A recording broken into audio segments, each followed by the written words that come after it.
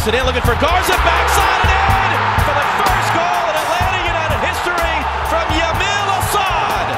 Take a look at history.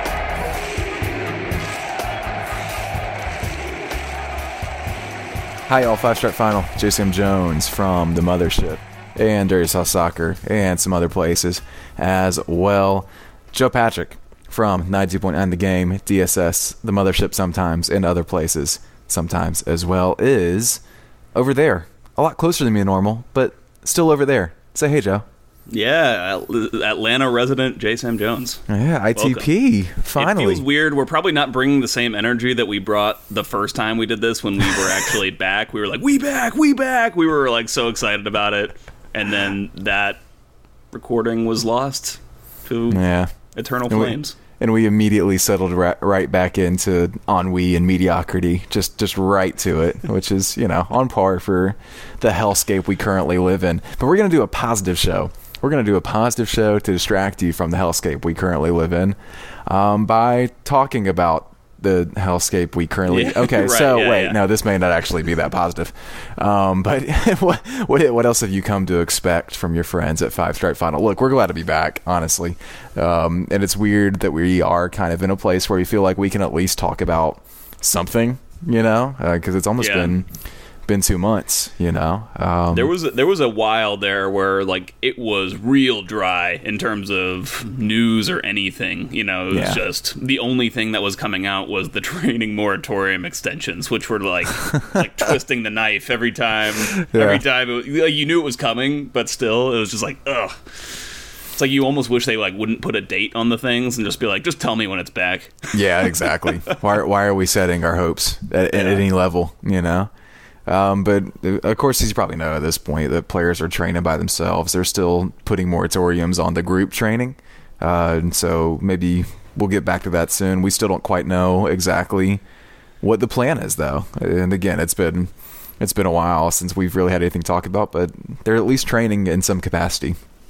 Yeah, and it would have been probably responsible of me to research this before we started this, but I think most teams are now doing the individual training. I'm not sure. I don't think the New York teams are, but I think that the Pacific Northwest teams, I think recently just started. They were kind of one of the ones with like a longer governmental shutdown that didn't allow them to do that kind of thing. So, but I think they're actually able to get it back out now. And I think that like in every state in the country is now like partially reopened. So that's good that like.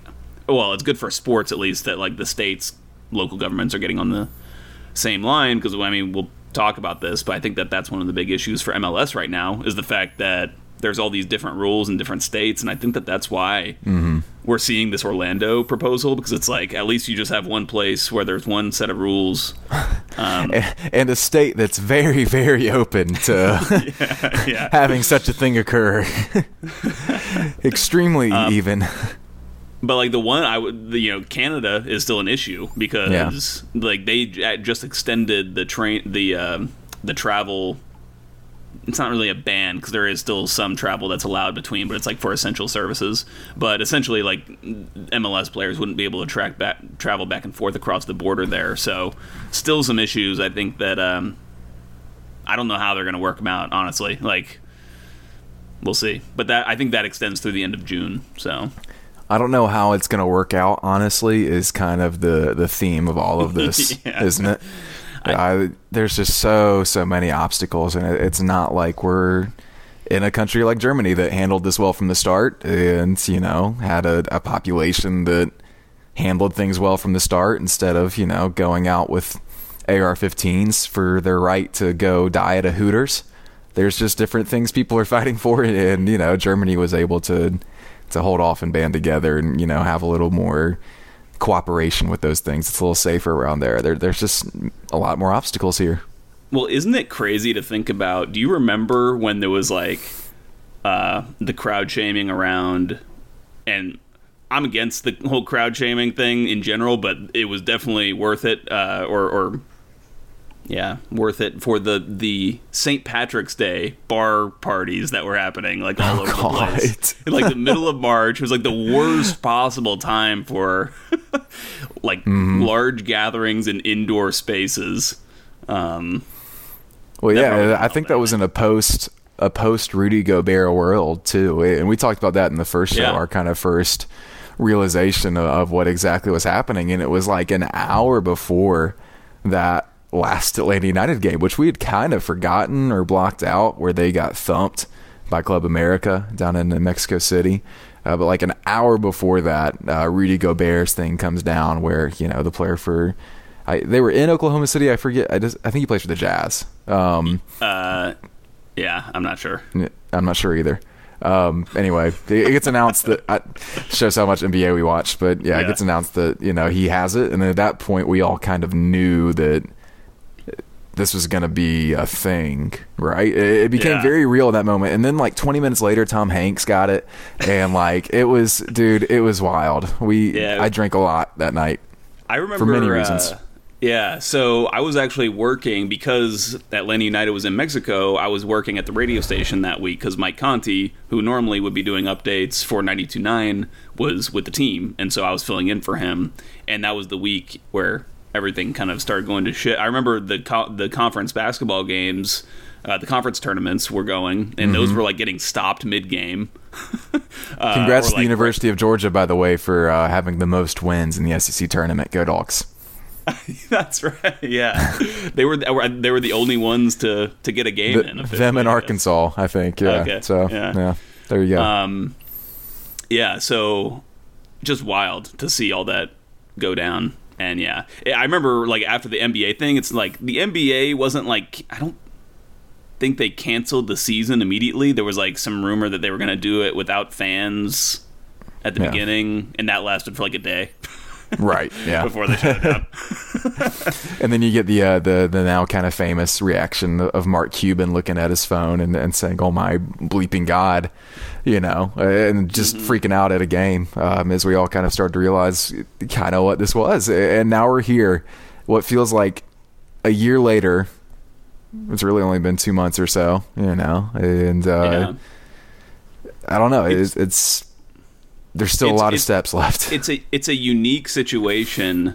In my opinion, it's most unique because it's a situation where literally every single person in this country is going through the same thing. Like everybody's experiencing this one thing, where it's not like an event you went to or like something that happened that, I don't know. It's just like everybody's going through this experience. So everybody's kind of, it's a good thing, I think. Like there's some sort of communal aspect to it where like everybody's trying to, like when I go to the grocery store, I feel like people are nicer in general, more understanding of waiting and being more patient than they maybe normally would be. But I'm ready for it to all be over. We can all shave our beards and go back to how life used to be. Although I don't know if that will ever happen, but we'll see.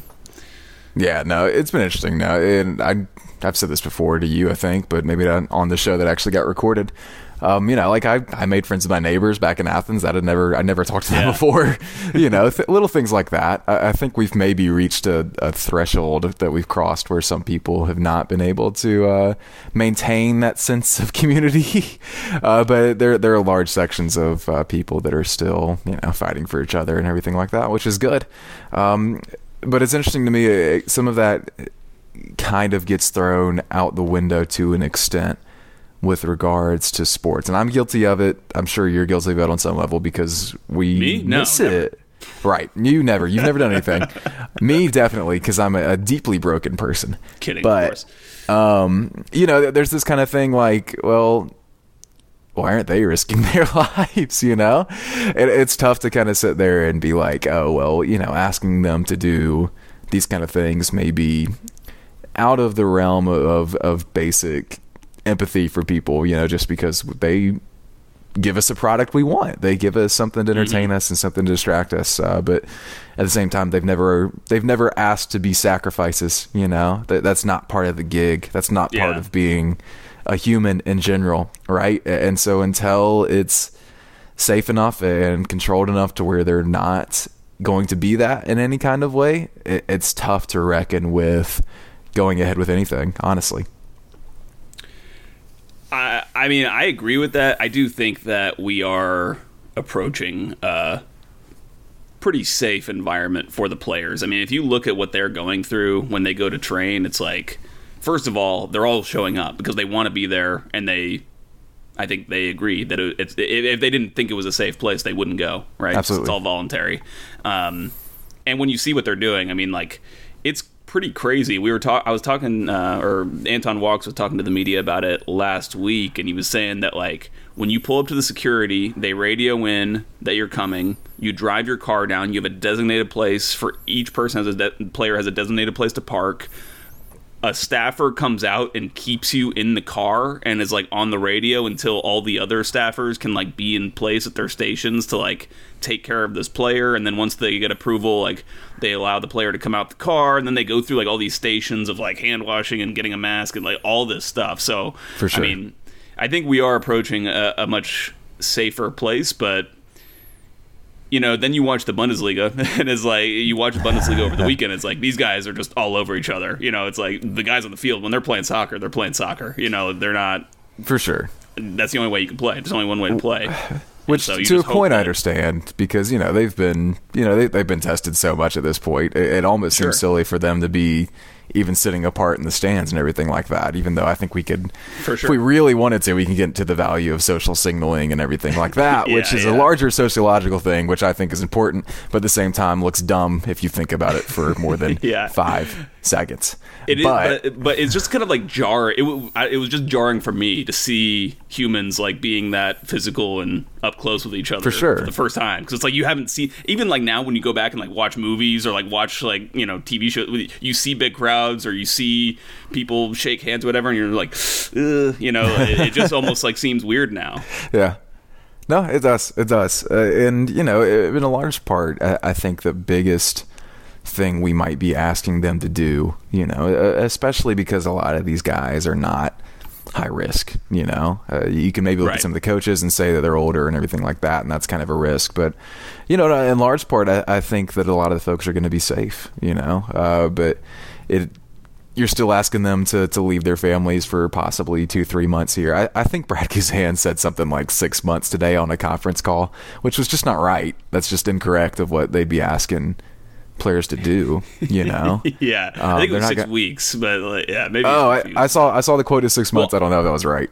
I mean, he may have said 6 months. I'm just talking about I think the actual proposal was for a 6-week tournament. Maybe he was confused about, or just spoke about, with like a 2-week training period. So it'd really be about 2 months, which, I mean, it's still a lot, you know. I saw where Mike Trout of Major League Baseball was talking about his wife is pregnant. Yeah. You know, he's having his first kid in a little bit. If he's isolated for however much amount of time and something happens with her, what happens then? You know, there's a whole lot of human questions like that are kind of tough to answer. And even tougher to answer when you get to the fact that Mike Trout is making $30 million this year and someone like, I don't know, Jake Mulroney is making $63,000. Yeah. 1,000. It's a different ask.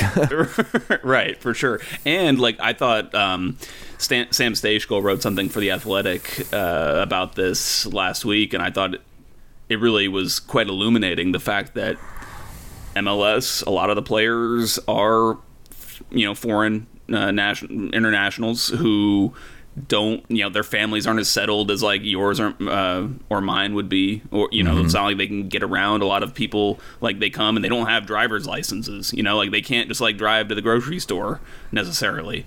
So that there's a lot of obstacles for MLS when it comes to like taking a player away from the family unit for that long a time.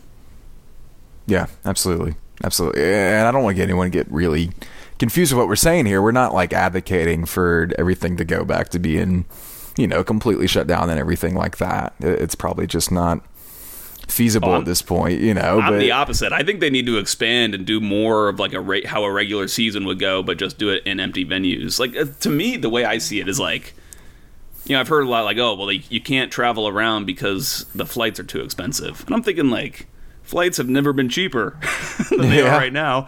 And I'm sure like you get one of these airlines to like come on board and be like the official travel provider of MLS and like come up with a catchy slogan like keeping MLS running or something like that for some TV spots. Yeah. And I've read too, I believe this was New York Times as the source on that. Right now, planes are safe. It's the planes that are well protected, everything like that. It's the airports. It's the airports. So I guess the question then is, how do you kind of circumvent that? But if you have charter flights, MLS, and roll them right up to the plane like you kind of do with some other folks, you're going to be probably going to be all right. You could fly into airports that aren't like big international airports. You could use smaller airports. That's something that Major League Baseball is going to do. Of course, the question then becomes, you got to think about housing too and everything like that. They have to stay in hotels. They have to go to different places, which is a lot. So I don't know. There's probably no good answer. I think hotels would be relatively safe because people haven't been in them for so long. Partially true. Like get rooms that nobody has been in for a week where there's no virus living inside.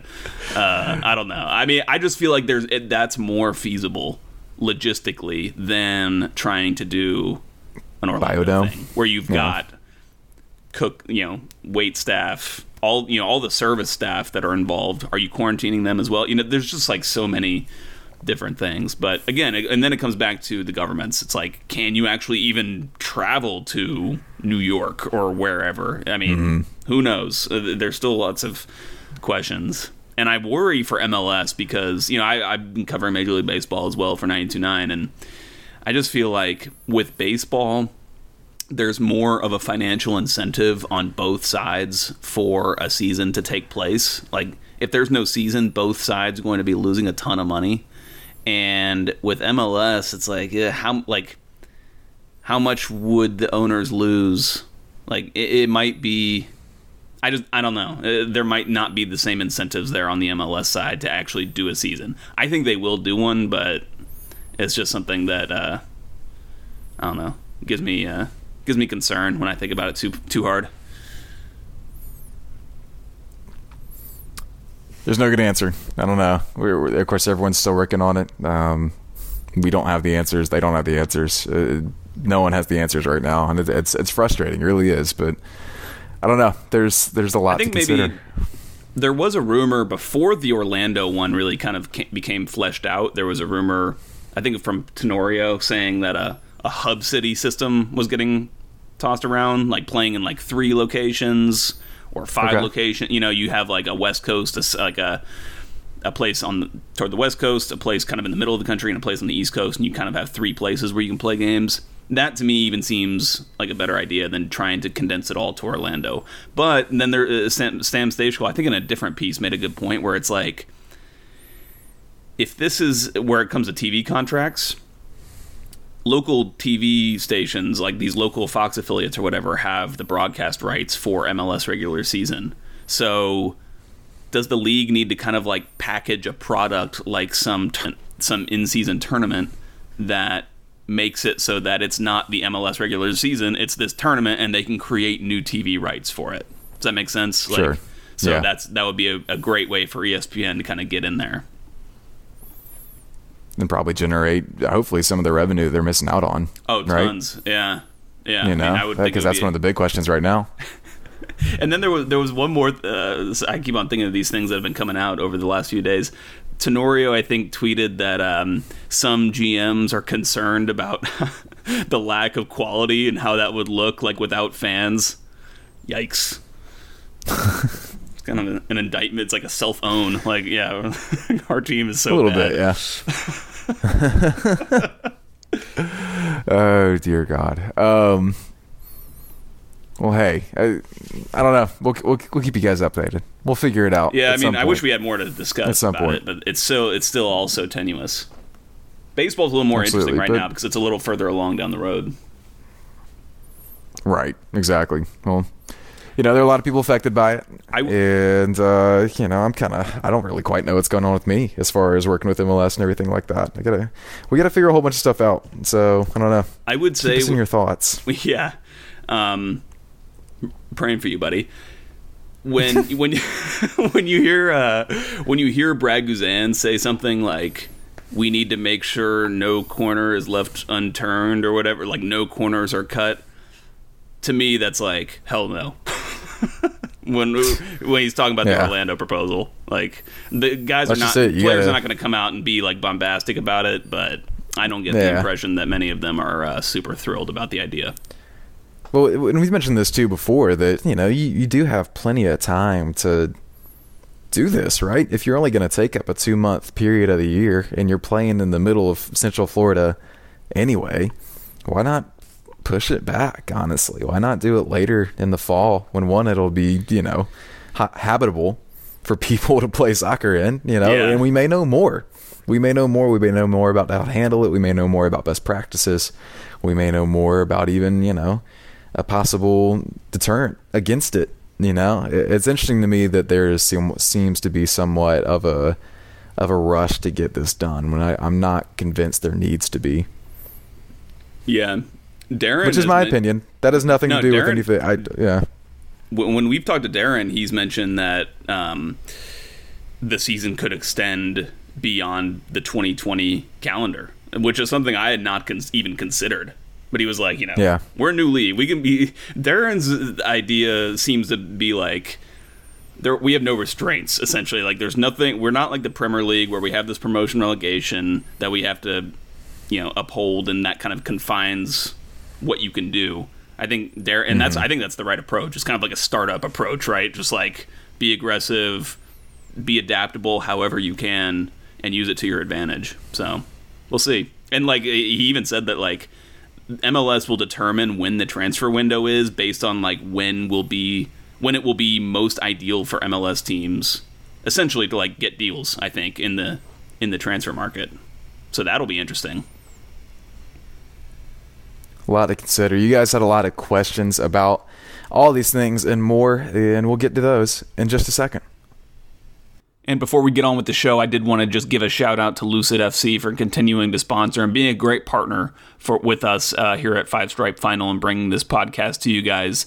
Lucid FC cloth masks are now available online. The mask forms a nasal passage and complements the face contours, and it's got 3 layers, washable and reusable, and it looks cool. So we all want to be, we're all wearing masks. We might as well make them look good while we're doing it. And the coolest part about it is that the masks are $10, and for every mask that's purchased from Lucid FC, they actually donate 4 to hospitals and healthcare workers around the world. So it's for a good cause, and you can help yourself as well. If you want to get one, just go to lucidfc.us, and you can actually get free shipping. And just buy anything else you want to get there too, because they've got some pretty cool clothes. But free shipping at checkout with DSS. That's DSS for, as in like Dirty South Soccer. You guys probably picked up on that. And if you would want to pick it up instead of having it delivered to you, you can choose to go pick it up curbside from their studio in Buckhead. So hopefully everybody, and I would encourage you all to go do that. And with that, let's get on with the show. God, I love clothes. Same, right? What would we do without them, right? We'd all be walking around naked, I guess. Like Adam and Eve. It'd be crazy. And, bloggers don't need to do that. Not in any capacity. Radio people, too. Face for radio and all that kind of thing. Podcasters, H-dadders, even, whatever you want to call it. Oh, God. You guys had some questions, like we mentioned. Bringing it back. You guys had some questions. We just threw that up on the DSS Twitter account because we still tweet from there every now and then. We still say things. There's still content on DSS. I don't think anyone really remembers anything about DSS at this point. But we throw some stuff up there every now and then, and people go, "Oh yeah, that's a thing." I should just say I totally understand the drop of like interest in Dirty South Soccer, like as a fan to read it, because I don't know if I'm speaking for you, but like there's a lack of interest in me to be writing things, because it's just like when soccer's not being played, when you're in such a dry period of news, like I don't know, what the hell do you talk about? And it doesn't it's just like not inspiring to even like want to put in, it's tough. You talk about cartoon dogs and Nick De Leon and speech to text and other fun things. That thing's got like maybe 100 clicks at all, so it's okay. I'll give you credit. You've tapped into the very tiny amount of history that Atlanta United has, so kudos to you. Oh, that's the thing. No, like a lot of these SB Nation sites have been doing a lot of like deep dives into their teams' histories, because that is something you would do during this time. And it's like, well, right. We had to compare to the two, which was the better of the two teams that didn't win a title. So yeah, exactly. Oh well.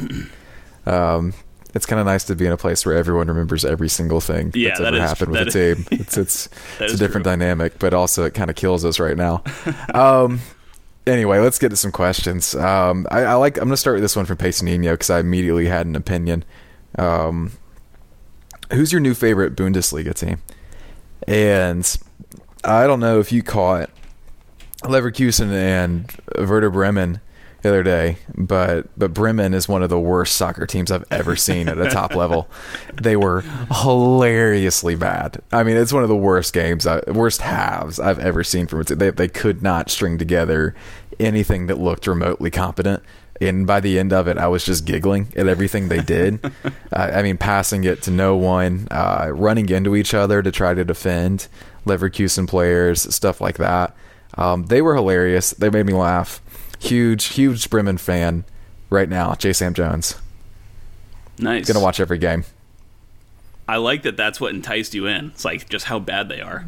That's beautiful. I love incompetence, especially at the highest level. That's why I like bad movies, because especially like big budget bad movies, because you have to work so hard and so many people have to make so many bad decisions for something that gets millions of dollars thrown at it to be bad. Yeah, and that's how I feel about Bremen.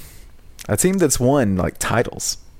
You know. I kind of like honestly, I kind of like Red Bull Leipzig. Oh, that's sacrilegious, isn't it? Well, I kind of feel like it's kind of like twisting the knife into like they're actually good, and they're like the fact that Red Bull had to sell their best player to the German Red Bull for no money is just funny to me. But they have an American player, so that's enough to draw me in slightly. And I do like the way they play. They've just got like a crazy aggressive high press. Love that stuff.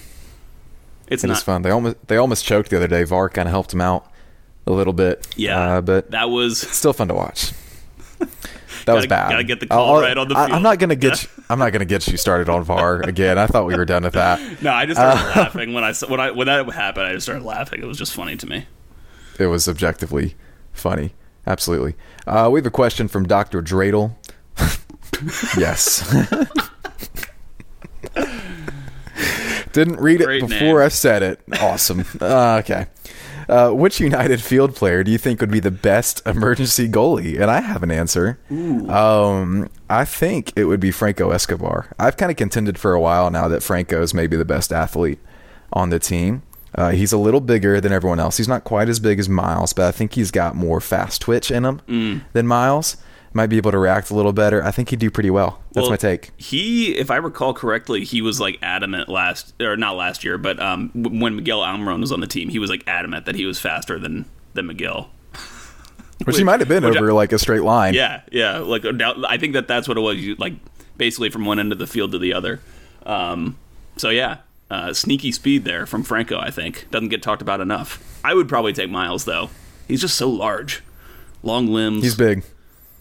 And it always seems like he's great at those goal line, like blocking things on the goal line, getting his foot out in crazy places to stop shots and stuff as it is. So I'd probably say him. I think goalkeepers are usually pretty good looking too, like just in kind of a general rule. And Franco would definitely fill that criteria as well. That's true. It's an added bonus in his name. He's looking a little shaggier now that he hasn't gotten the haircut. It's weird seeing these soccer players without these fresh cuts.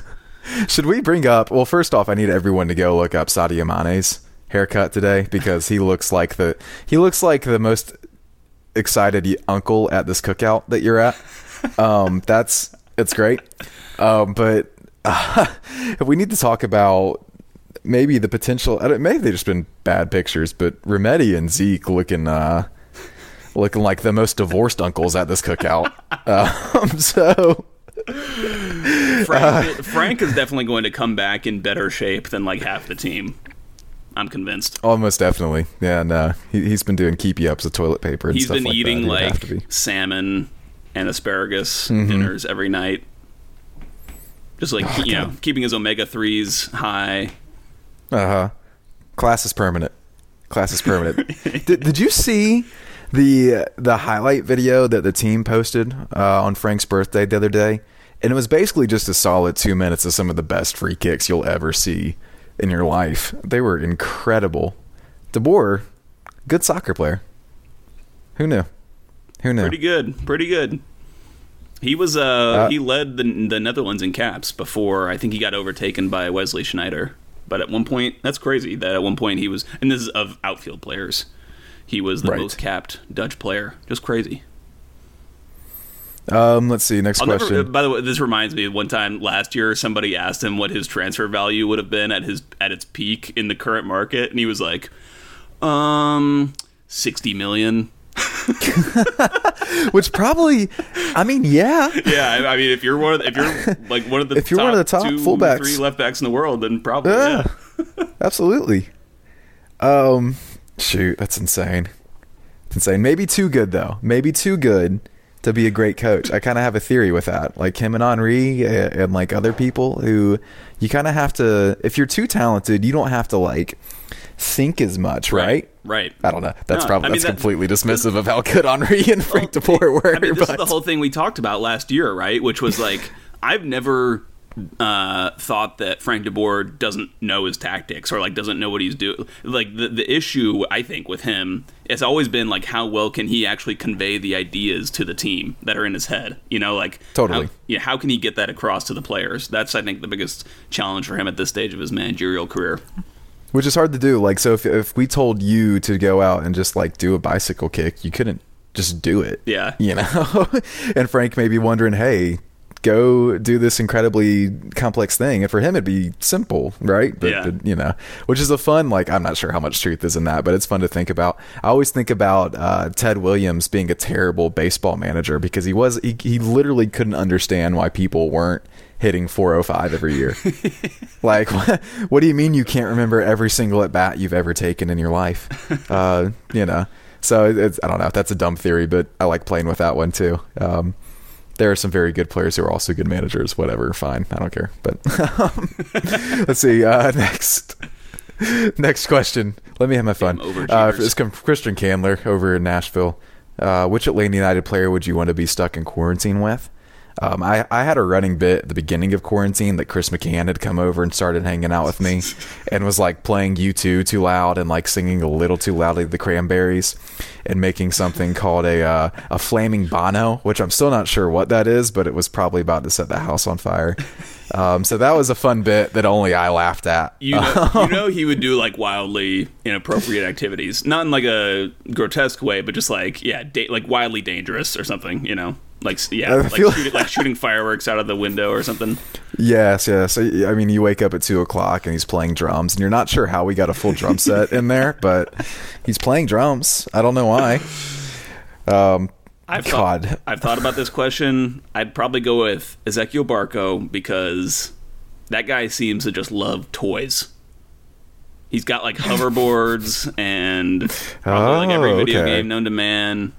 See, you're hanging out with the rich kid in the neighborhood for a Sega exactly Genesis. Right. That's exactly right. I'm leeching off of his fun stuff that he's got. He's got to bring it over, or maybe I can go quarantine in his place, but yeah. Who would I most? Speaking of Barco, that tattoo, man. What tattoo? Oh, the neck tattoo? Yeah. Is it like some birds or something? It's like a butterfly. Aww. But it's That's typically cute. The rest of the stars. Zetas are gonna love that. Stars would have been the more like tackier soccer player thing. So I like that he's kind of like it's a little more expressive with it being a flying butterfly. Sure. It's really going to help him with rush, and I think Zetas are going to be into that, and I think DZs may be interested as well. So good for Zeke. And we were all like railing on Brian Kemp for opening up the tattoo parlors like right away when the Georgia reopening, and Zeke's out there like, sweet, I'm going to make use of it. I need a butterfly. I think an interesting question is who we would not want to be quarantined with as well. Who would be the worst person to be quarantined with? And I 100% Brad Guzan. I'm Jeff. Jeff would be tough. Jeff would be tough because he'd be very strict, but I think Brad would be the same way, but like in a way that he'd be up at like 5 a.m. doing push-ups and shit and like making protein mixes. And you'd be like, dude, I cannot handle this right now. Please stop doing what you're doing. I think we're on just the a same little page too high there strung. with the kind of personality you don't want to be stuck in the house with for 2 months. Well, Jeff reads books to you, which is nice. That's true. Even if they are at a first grade reading level. Which is good.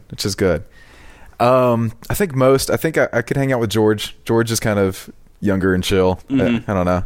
We'd get along. Oh, no, Jake. I'm going to go Jake. Jake's cool. Jake's exactly my age, I think. Really? And yeah, I think so. Maybe he's like a year younger. And very chill, very, very funny. I'm here for that. If you can just understand what he's saying is the only thing.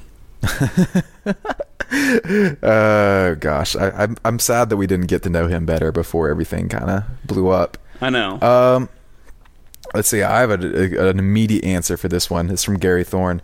Which Eastern Conference coach is most likely to take their glass of white wine with ice in it? And I knew immediately, Gary, because it's Jim Curtin. I was going to say Caleb Porter. Ooh, that's a good one too. I think Jim has a little bit more of that vibe to him. I think you're like right. a really stressed history teacher vibe that really needs some white wine with ice in it. I will say, I think Jim Curtin's fashion is underrated. Quite a snappy dresser. I've written about this. For how nerdy of a guy he looks like. Absolutely.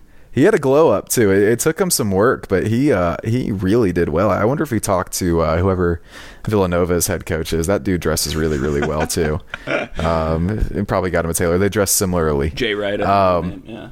That's right. Yep. So yeah, no, I've written about that before for MLS, I think. I don't know why I was writing about that, but I did. I guess to defend my Porter pick, he just seems basic enough to do something like that. Let's see. I think those are all the appropriate questions. Thanks, guys. We got through Gabe 4. They were like 5.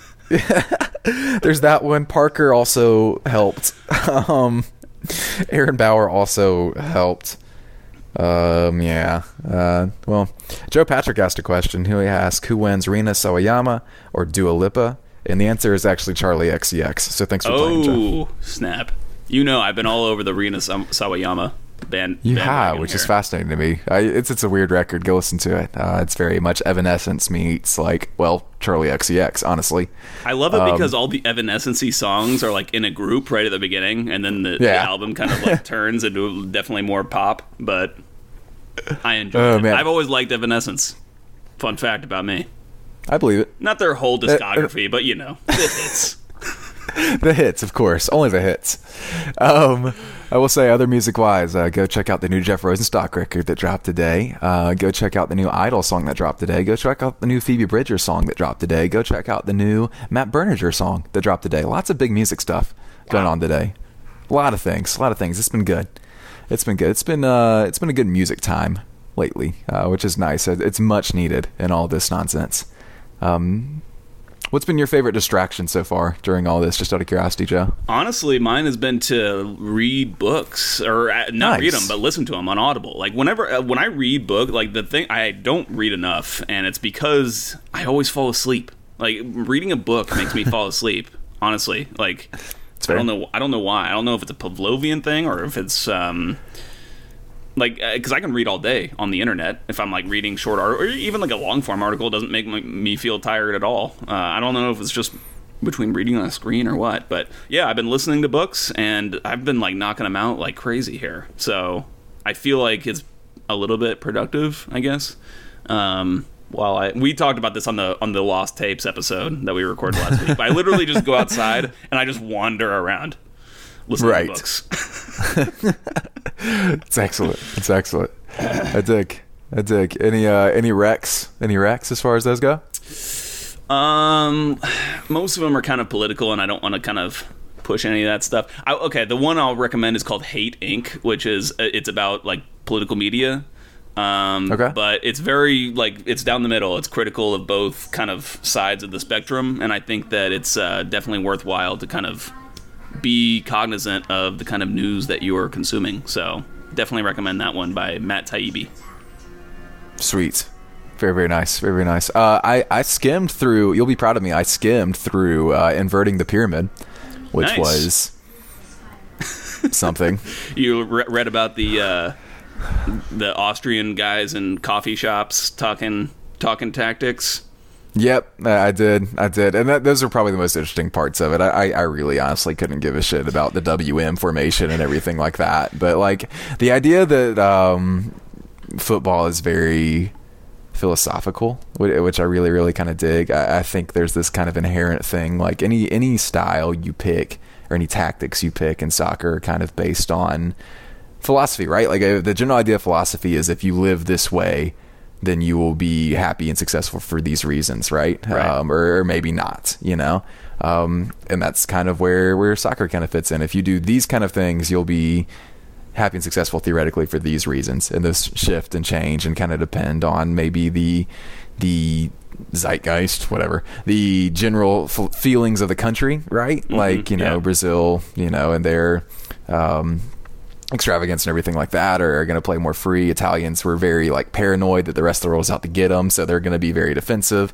English thought they weren't good enough at soccer, so they just tried to bully everybody, and that's where you kind of get some of their philosophies. And I don't know, that part was interesting. There's everything else there's a was reason really why these sleepy. Countries play the way they do. It's like it's not just like that they happen to fall into these kinds of tactics. There's like a deeper reason. The thing about that book that kind of annoys me is that Jonathan Wilson gets like really into like the Russian and Eastern Bloc teams. Like the names, boy does he, could drive me crazy because I'm like trying to say them in my head every time, and it's just annoying.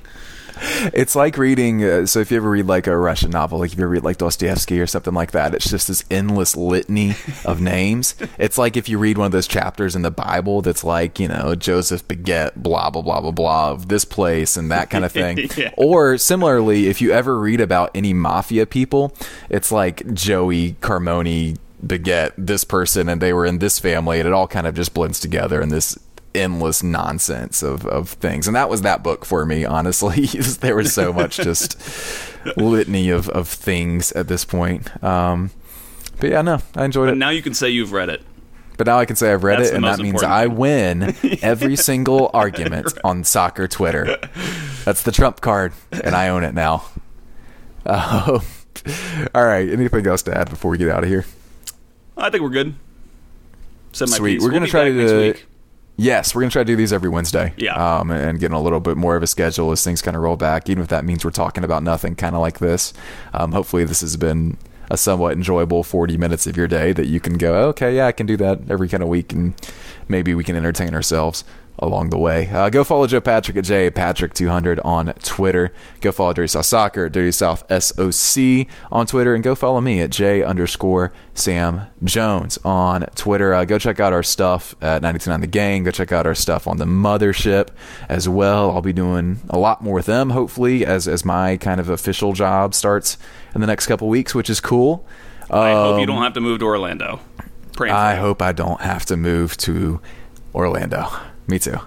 But yeah, hopefully we'll be able to kind of get me on a regular kind of thing with content with that. I have some stories up now about horses and all sorts of fun things. Go check those out.